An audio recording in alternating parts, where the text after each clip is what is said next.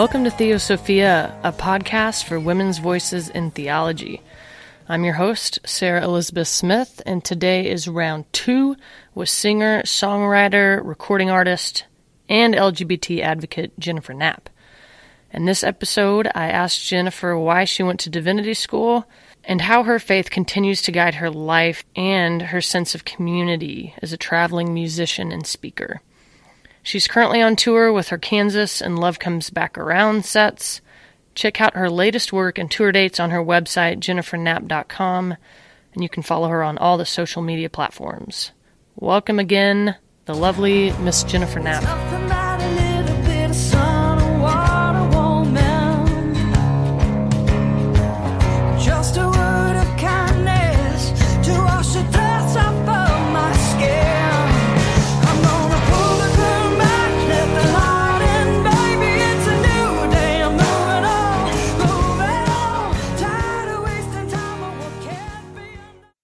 Why did you feel like you needed to go back to school and study theology? Oh, that's a good question. It's been like 3 years now, and I still don't know how to really succinctly answer that question. I mean, part of it's just a deep love that I have for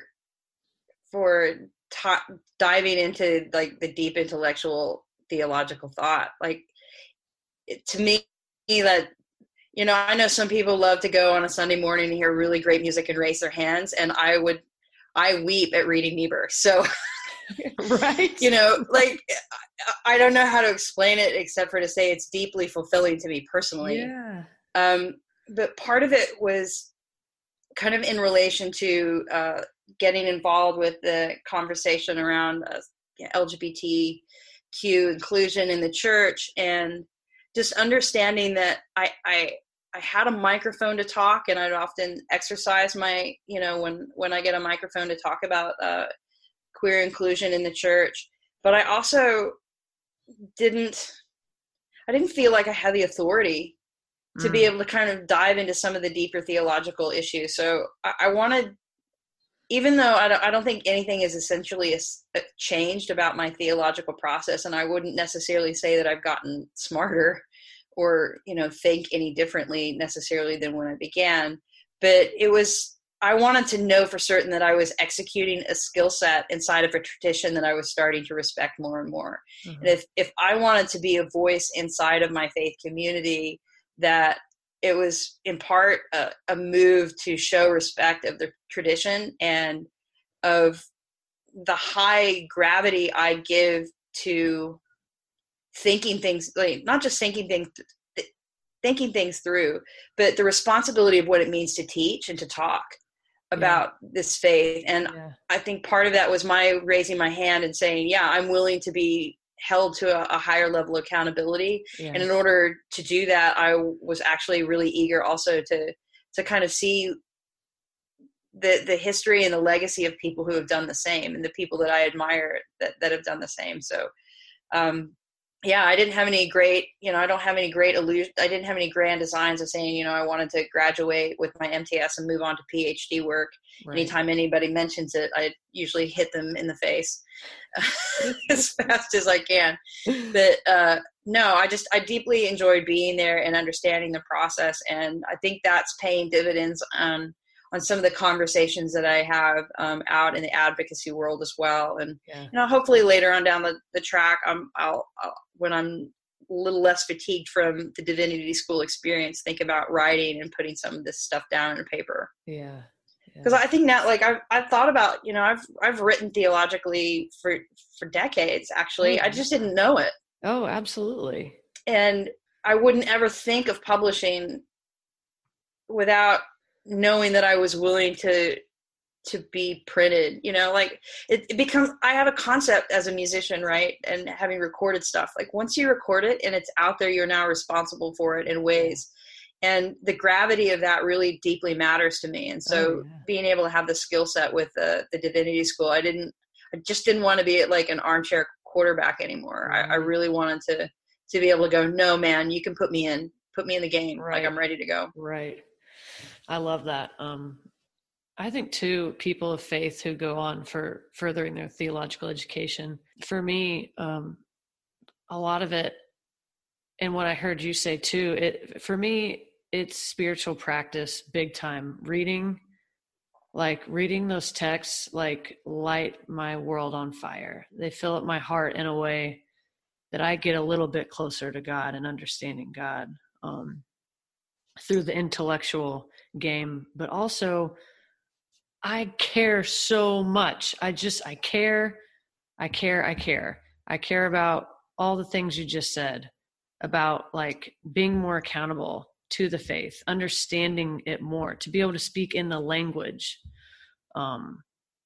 and to speak well and not just be like you said, what'd you say?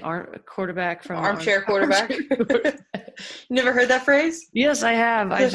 You're in Oklahoma. No, come on. Definitely. I just couldn't think of it quickly enough. Yeah, backseat driver or something.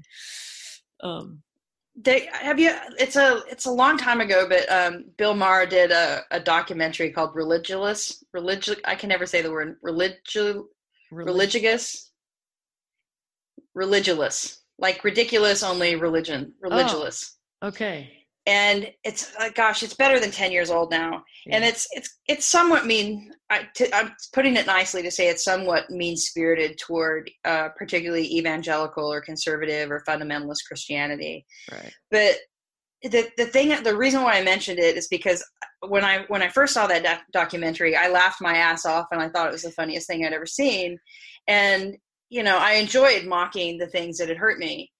And then at the same time, somewhere in there, I realized that it wasn't funny anymore, because a lot of the people that I realized that a lot of people that had hurt me didn't actually study their faith. They didn't know. You couldn't ask them, what is Christianity? Right. You couldn't ask, you couldn't ask like a fairly basic question about grace, and then somebody might be able to describe it to you, but you might not say, you might not be able to have the next step and wondering how that is applicable beyond just the religious talk and the religious speak. Like, what does that really mean to be graceful and to give grace when your father has left you and you have nothing left? Like, what does that mean, right? How does that play out? So part of like ignorance, I don't mean ignorance to be like a curse onto somebody. Like, sometimes we just don't know. Yeah. And I think part of my experience was I realized that I was, and actually you had done a podcast with Dean Towns, who's a Vanderbilt over at University, and I'd had a conversation with her one day when I was contemplating going back to school, and she basically said to me, it's kind of unusual what you do. Like, not everybody reads what you've been reading. Not everybody spent decades reading what you've been reading. Not everybody is educated about the theology of the faith that they practice. And it wasn't comparative. She's just saying, she's basically saying this is something that isn't an accident. That people do this. Right. And this is a meaningful exercise, and that this is important for the future of our church. Right. And not that only some of us do that. I'm not saying everybody has to go to divinity school, but I was shocked, really, as I started to realize how few people inside of the faith that I grew up in did little more than know anything other than the singular interpretation that they'd had in the room. And so if that interpretation was too narrow or was damaging or wrong, the alternatives were to not be a part of that community anymore. Right. And that to me was problematic. One, because I thought that, I think that fundamentally restricts the divine. Oh man. What does that say about God if I don't know something and God is willing to punish me for that? Yeah. That's a question. The language I just used for that is not highly academic. Right. Anybody can string those words together. What does it mean to say about God when God would punish me for something that I didn't know was wrong? Yeah. Right? That's a deeply theological question. Yes, very much. And I've talked about this kind of stuff for a long time, but I think that was for me, like, I wanted to be around those people that were asking those kinds of questions. And I wanted to be able to understand that in a way that connected me to both the everyday theologian that I, and people like me and the everyday theologian. And at the same time, like, I felt like I needed more. I needed more tutelage. Like, I was running out of things that I knew how to do on my own. Right. Not that I was a master by any means, but I didn't know what to do next. And so I wanted to go to some place that was going to give me a skill set. Now, after, now that I've been at after a couple of years at Vanderbilt and walking away with that, I have got a lifetime of learning to do. Like, I'm like, oh my gosh, like, how am I going to talk about atonement theology? Like, I don't want to talk about it. I need to go home and read for like the next 5 years before I really want to tell you what I think. Right. Oh, it's rigorous. It's like you're drinking from a fire hose. That's a really great example. Yeah, it really is. I compare it to med school, like it's sort of, I've heard my brother went to med school and he describes it as the same way. And I often talk about how important it is for especially our clergy or anyone who's speaking with some sort of authority on matters of religion and faith to have education and to know what the hell they're talking about, like you said. Because we would never just, have a doctor operate on us that didn't go to medical school, right? Or a mechanic who didn't go learn how to, fix cars. So why on earth would we have someone who never, was educated in a community by professionals and be held to standards and be tested and go through a rigor to earn a degree? Why would you entrust your soul and your spirituality to that person? That's my big critique of these free churches. And at the end of the day, I mean, I've been playing guitar for a long time. I'm getting ready to go on tour, and I'm still going to practice. Yeah. I think when you understand what's ahead of you, I think, and you care about what's ahead of you, and you care about being fruitful in the work that you do, you practice the skill of it. And I think that for me was part of my, I think, like in the early years of my faith, like when I was told to be a Christian, right, and to do all the things to become a Christian, I was supposed to know the Bible, right, and right. I actually read my Bible deeply and intensely, and not only did I read my own Bible, like I read what other people were reading about the Bible. I did early on get like really frustrated. I never really got a lot about.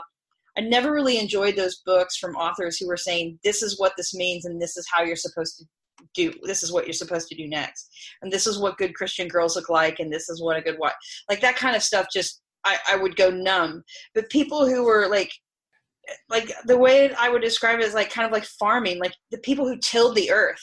Right. To get in there and not stir it up for the sake of destruction, but like turn the earth and turn it up for the sake of producing fruit. Those were the kinds of authors that I was reading. So anywhere from Nouwen to Harvey Cox. I got really curious about the Bible for a while, so I got into Bart Ehrman, and I had no idea that quote unquote biblical scholarship was like a thing.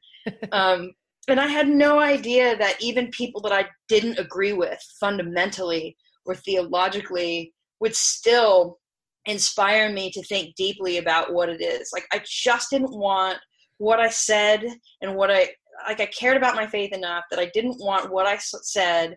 And by default, because I do teach, even though I don't teach, because people watch what I do, and I'm aware that people watch what I do. Right. And I'm on a podcast, so I'm responsible for the things that come out of my mouth. Like, I didn't want to do that without knowing that I'm invested and I'm doing the work to make that to be as fruitful as possible. Yeah. Are you a part of a church, or like consider yourself like I usually don't say I'm a Christian. I say I'm Episcopalian because I want you to understand. You know what I mean? You know what I mean? Like You're starting there. You have a hard time associating, like most more progressive Christians have a hard time saying, I'm a Christian because there's so much baggage and bullshit that comes with that word nowadays. Yeah. So I just say I'm Episcopalian or I'm Anglican. I mean, I want you the to fundamentalists will already know that you're not really on the cards. They'll just disregard me immediately, and then it'll be fine. Oh my gosh. What do I choose? Yeah, I'm not a part of an everyday congregation. There's a couple of churches that I bounce around when I get a chance here in Nashville, but yeah, like I mean, it's in terms of identity, like I really hate the label. I mean, I say, yes, I'm a Christian, and I don't necessarily use it as an identity. It's a starting place for understanding the concept. The other thing that I say is that Christianity is the language, my spiritual language. Like it is the language that I know how to speak when I'm talking about spirituality, even though I may entertain somebody else's tradition. Like I still feel like there are other traditions that I deeply respect. Absolutely. But Christianity is the tradition and the way that I will practice my interaction with the divine. Yeah. Outside of that, yeah, I'm still pretty much I don't want to say I'm a lone wolf because I have community. It's just not in the traditional ways. Yeah, I was going to ask, what does community look like for you then these days? Yeah. Strangely, like I feel like, I shudder to think if anyone the wrong person hears this, but like going out and playing shows, like it's like a church. Oh, and I don't mean it in the sense of, there's no, half the time when I say God, it's probably like, in vain. But the participation and what's happening in the spirit of that community, and where I don't want to say where I am trying to lead it, but whatever is happening in that room that I'm in charge of. Spiritual thing you're creating. It's a spiritual moment, doing music and people interacting with it. Like, yeah. What else is it? Yeah, I don't know that I necessarily feel like I'm setting any course, but there are often rooms that of mass collection of people that I'm at the rudder, and it's my role to kind of, guide that boat to safety through that moment in that time. And if, to me, that's like church. Uh-huh. And it's fellowship. And after that, I'll do a show for a couple of hours, and then after the show, I'm talking with a lot of people, and there's, sometimes with just individuals one at a time, and sometimes before we know it, there's 6 of us standing around, and we're deeply engaged in this conversation. Am I teaching scripture? No, but I am. Like, yeah. Like there, I understand, because I can see it, and because I understand that it's, that there's a theology behind the way that I work and the way that I practice, but that probably freaks some people out. I would never say that. Like, yeah. But yeah, so I'm really trying to I used to feel really guilty about not belonging to a church where I paid my dues. For the life of me, you can't nail me down to a denomination. I wouldn't know how to do it. Right. But, I definitely lean very heavily on, the Wesleyan Quadrilateral, and, yeah. And I also hear in the back of my mind, because I haven't affiliated, I still hear the voices in my head like, well, how come you don't belong to a church? And how come you don't belong to a particular denomination? And I'm like, because I cherry pick, and I'm irresponsible, and I don't like people. But that's not what I mean. Like, somehow in that, all I know is that I'm responsible to serving in my culture in this way now. Yeah. And occasionally I get to go and have a gift of sitting on my butt at a church and letting somebody else lead. And I really enjoy that. They're few and far between, but yeah, like I have a community, quote unquote, out there. Yeah. And I don't, it's it's no less a church, in any way that, our forefather, and any of us refer to the entire community of humanity who turns toward God, the church. Yeah. I don't know how to get around that. Yeah. But at the same time, I still think there's I'm still, it's particularly since div school, I'm still trying to contemplate what that means, in terms of what does the new church what is not the new church, but what does the church look like today?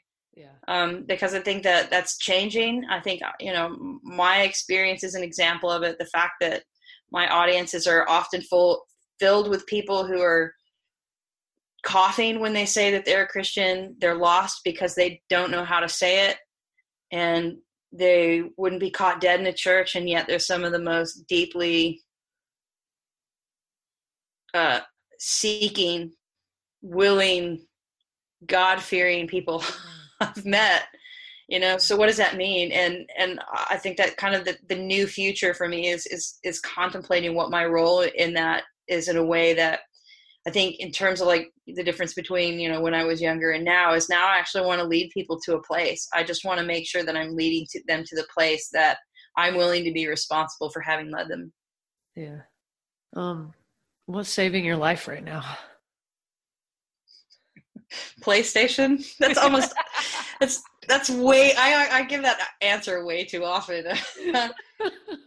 Rest, to be honest, rest is saving my life right now.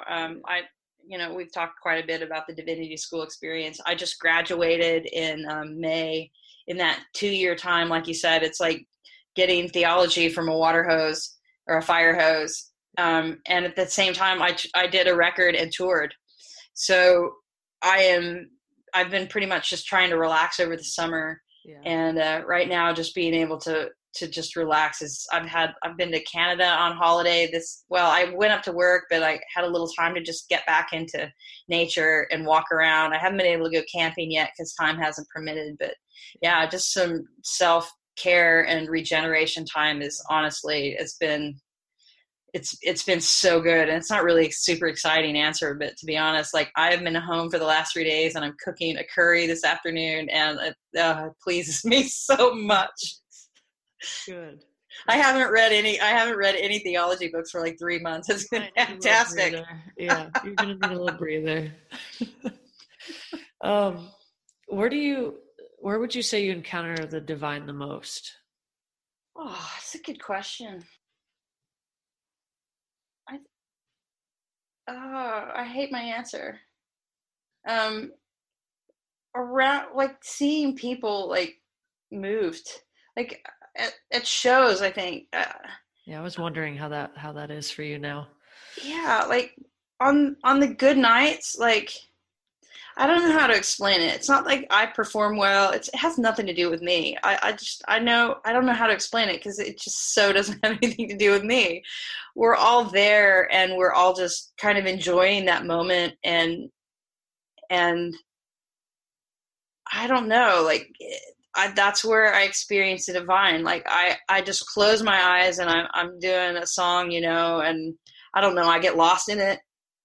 I'm not thinking about the room. I'm not trying to control the room, or I'm literally gone. Like, my body and my voice are working. And every once in a while, I actually wake up in the middle of a song, like doing that, and I'll make a mistake. Like, my hands freeze. Yeah. And, I become aware of my surroundings a little bit. Like, that's a personal experience for me. Yeah. But at the same time, like, that, I can see that happen in a room, in a collective, like, yeah, with a room full of people who are willing to be present and available to each other and to a moment that they share. Yeah. And I realize that may kind of sound a little bit ridiculous, but I don't think it is. I mean, you walk down the street and everybody's got headphones on. Everybody's got a mobile phone. And I know it's easy to, like, it's the common trope of the day, right? To make fun of everybody being plugged in technology and overwhelmed with noise and advertisement. But man, it really is a thing. Like, to get hard, it's really hard to get people to just sit down and be involved in a moment together. Right.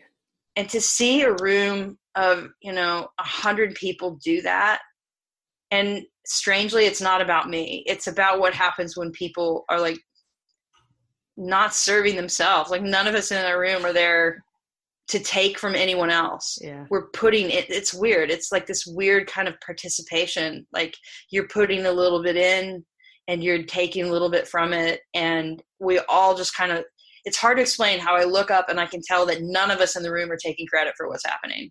Right. It's extraordinary. And by the way, sometimes there's music. Like it's so weird. Right. That's wonderful.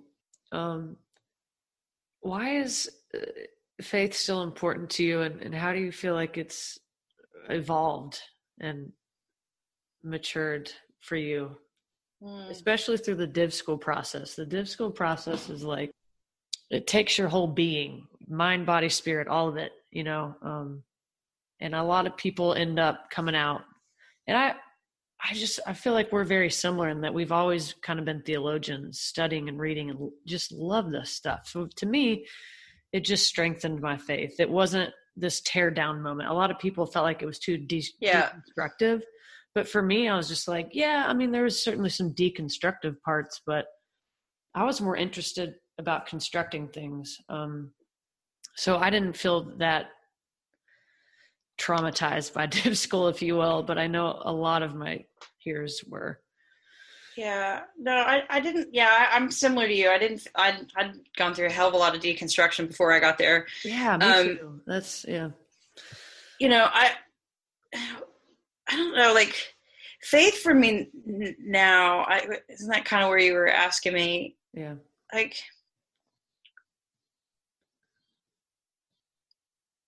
I have to confess that I'm deeply intellectual about, you know, I think, yeah, and maybe, you know, maybe that's just me kind of trying, maybe that's my version of prayer.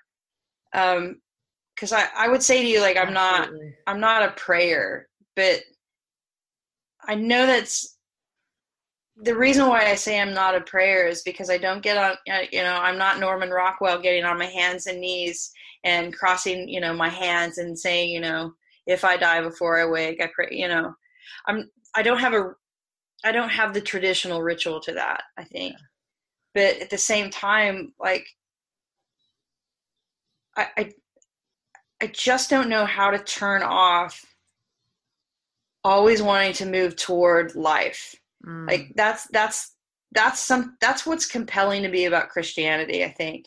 Yeah. That keeps me moving forward. Yeah. And life, love, not necessarily like, not wealth, not good times, not easy. You know, things are difficult. Like I don't mind hard and I don't mind challenging or even bleak, but faith, the reason why Christianity in particular is the language that I use for faith is because I deeply, deeply believe in life and in the possibility of redemption and in the amount of grace that it takes to have life. Mm-hmm.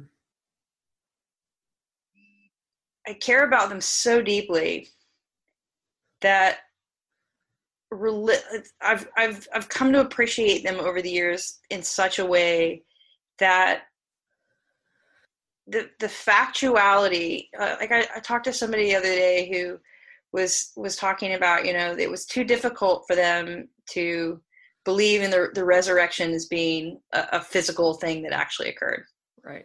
As one kind of concept.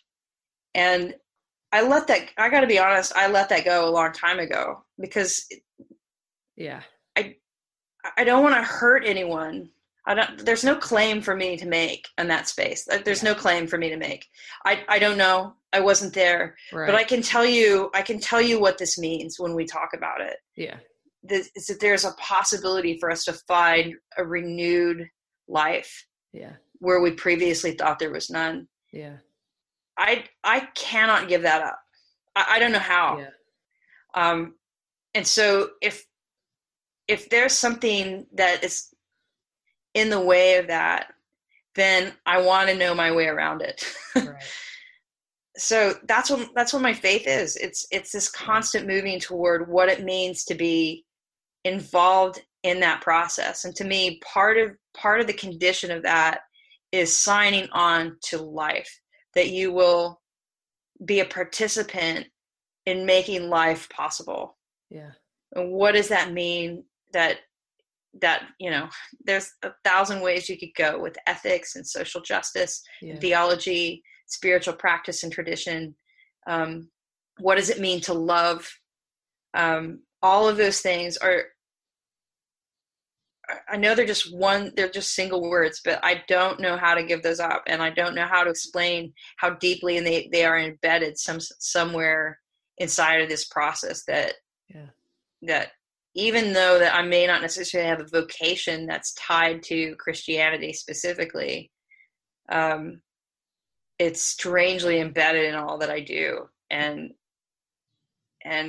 even more offensive to me if you want to turn it into a religion, strangely enough, because it's the, like I said, I think somewhere in there, it's to me, there's something quintessential about the resurrection that is an escape from bondage, like that we understand and we relate. Like, what is freedom? And what does that mean for us to be able to have that, or deeply meaningful questions? And how do I do that in a way that isn't just trying to get whatever I want? Right. Yeah. If I say that, I love Paul, I go back to Paul. I know as a gay person, it's hilarious that I would quote Paul, but it's always stuck with me for years. I have contemplated this for 20 years. Paul says, not everything is permissible, but not everything is beneficial. Right. And that's a concept for me that really challenges me to understand what it means to know the fullness of God and liberty. Yeah. And yet I live in a church, I grew up in a church that keeps telling me that everything is not permissible. Yeah. And I want to communicate. I think this kind of goes back to the divinity school process, and why I enjoyed being able to go back to that and say, listen, I want to know what that means. Yeah. Because I know for a fact that not everything is beneficial. I have paid my dues on that one. Yeah. Yeah. But what I want to know is what I want to be able to know. I want to be able to find the things that are there. If everything is permissible, it basically says I am so screwed if I don't know my way how to navigate this. Yeah. Yeah. And I will get into some pitfalls, and that's I want to be able to find a pathway that does bring that life and that joy. And so that's my process. And I don't know, some people wouldn't call that a Christian. I mean, I can hear the voices in my head of people that I've, been with this in my life going, that's not a Christian. You're a philosopher. That's not theology, that's philosophy. But it's that tradition of Christianity. I think that we do actually have confidence that we do have the capacity to understand something about the divine. But I also think it takes us sharing our wisdom and our time to be able to listen to that. And I guess I have faith in that. I have faith in that process that I'm invited into it. And so I keep saying yes. Your honesty and authenticity is extremely faithful to me. And that's one of the things I loved about your music, is that you took your faith so seriously, you care so deeply, and you're just being you, in each step of your albums, you've been you, wherever you've been at. And it's brave and courageous. And I see it now in your new work and your nonprofit. I go. You always love the winding road. That's why we're standing here right now. Yeah, we found our way somehow. When I think of all you've traded, let me wonder why you've waited for me to lock it down. That this ring that's on your finger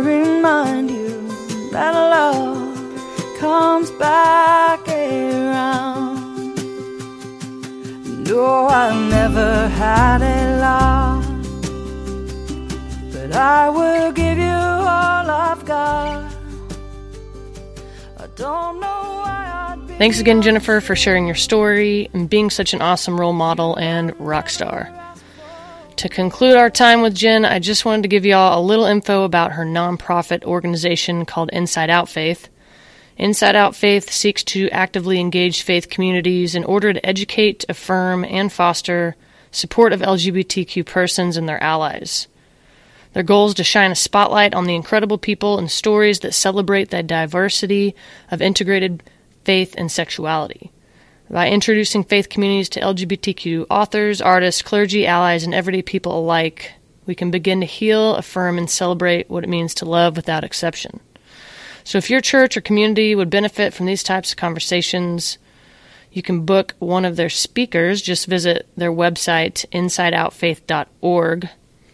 Thanks for tuning in, y'all. We'll be back next week with a What's Going On episode about Colin Kaepernick and Nike.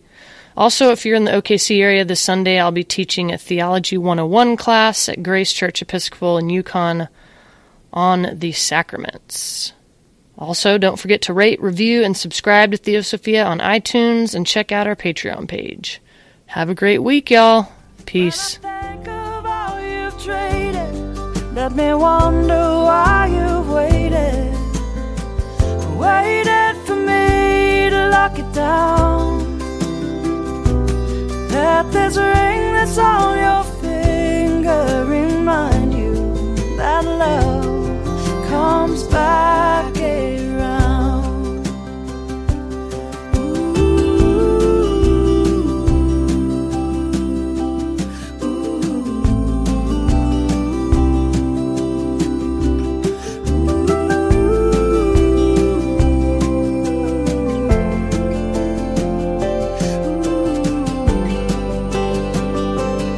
if you ever reminisce about all that you have missed, and turn this metal on your hand and let me love you, let me love you. When you think of all you've traded, let me want